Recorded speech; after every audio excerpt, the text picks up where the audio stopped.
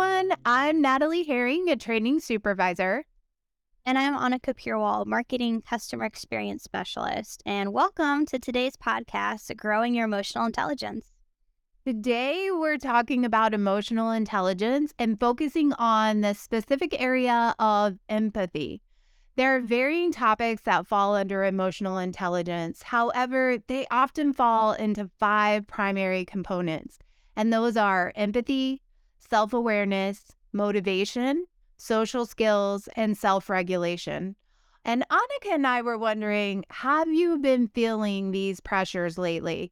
Back to back meetings or calls, backlog of trying to help customers, deadlines, work obligations, personal obligations. And if so, we feel you. Exercising empathy is a great way to help others with these pressures, including yourself. So, Annika, what's on your mind about this? Yeah, I think about emotional intelligence and the role that it played in my career up until this point. And I think it plays an important role for most in developing your career, specifically with empathy, which is recognizing emotions in others, how they may react, knowing personality types, and understanding people's strengths and limitations. Not everyone will have the same reaction or communicate in the same way. And when I think of empathy, I think of how universal it is. And when I was in an operations role, a customer facing role, I didn't know it at the time, but my emotional intelligence was going to be critical to my development.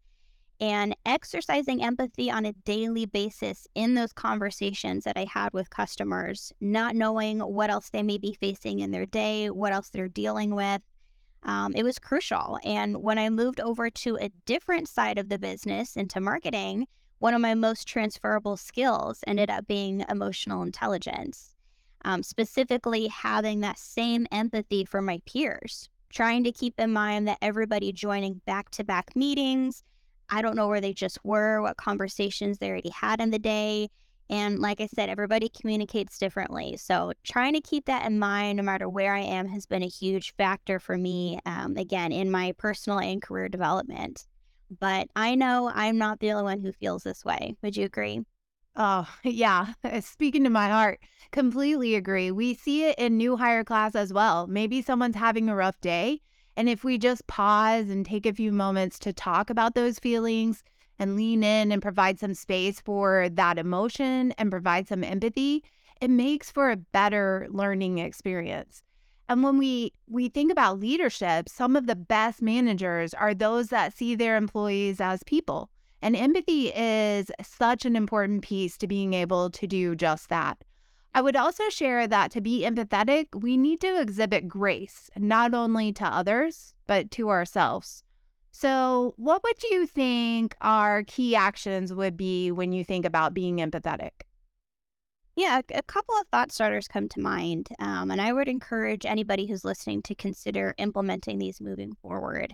One being taking time to reflect. So, if you had an interaction or an experience with somebody and it's not sitting right with you, take a moment to reflect and think what you could have done differently, how you can handle that going in the future, and ask others for advice, for their perspective. It's not always the easiest thing to do, but being open to feedback and constructive criticism is a great way to learn from others, and observe from others as well.